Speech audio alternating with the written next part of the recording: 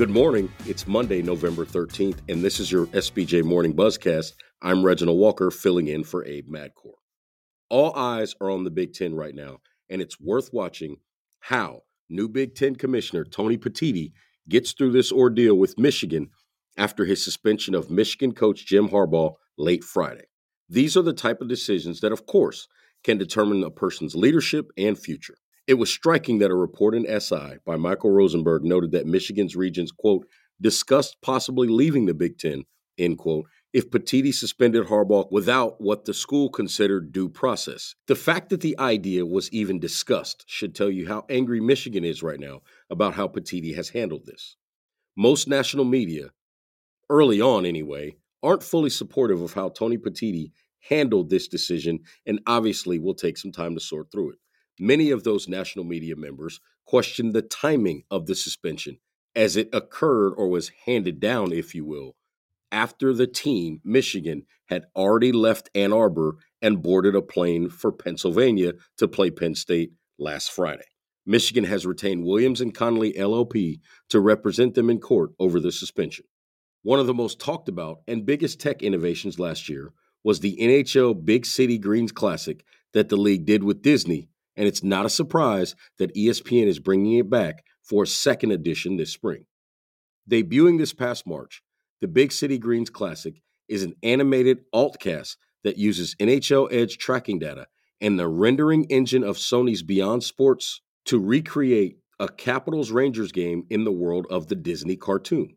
The first collaboration performed very well and drew significantly younger and more female than traditional coverage. An exact date or game has not been specified, only that it would be in 2024. A great few days for the NWSL, which was in the spotlight with its championship weekend in San Diego.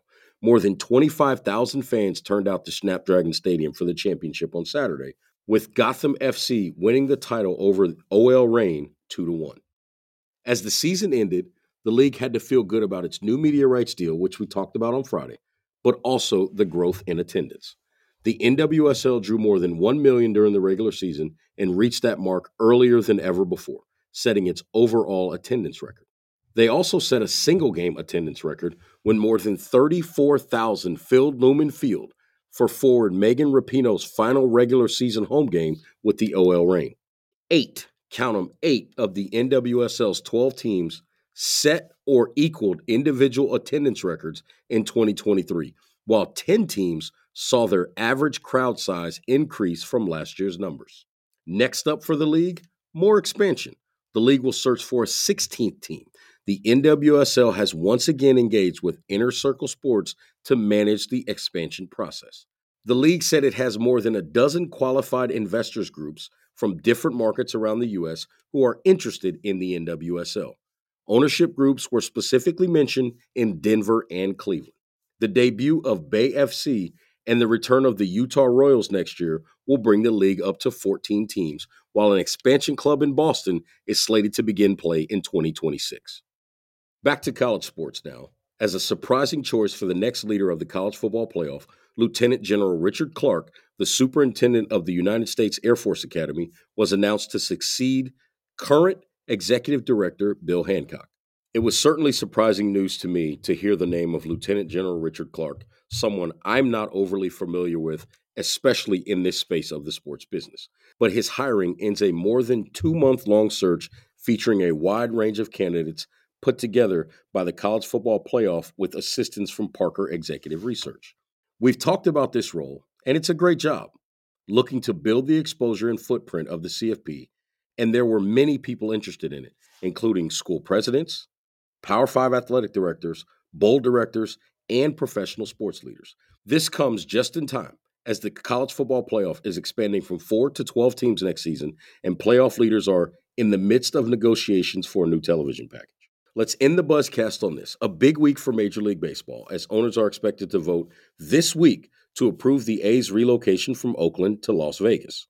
23 of 30 owners are required to approve the move, and the item is on the agenda for the owners' meetings beginning tomorrow, Tuesday, in Arlington. It should be known that votes rarely occur unless Commissioner Rob Manfred has confidence it will pass.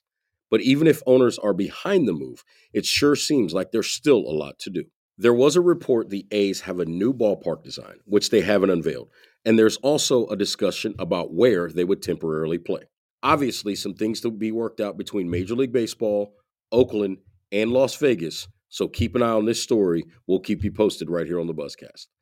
So that is your morning Buzzcast for Monday, November 13th. I'm Reginald Walker filling in for Abe Madcore. Have a great day, and we'll see you back here tomorrow morning.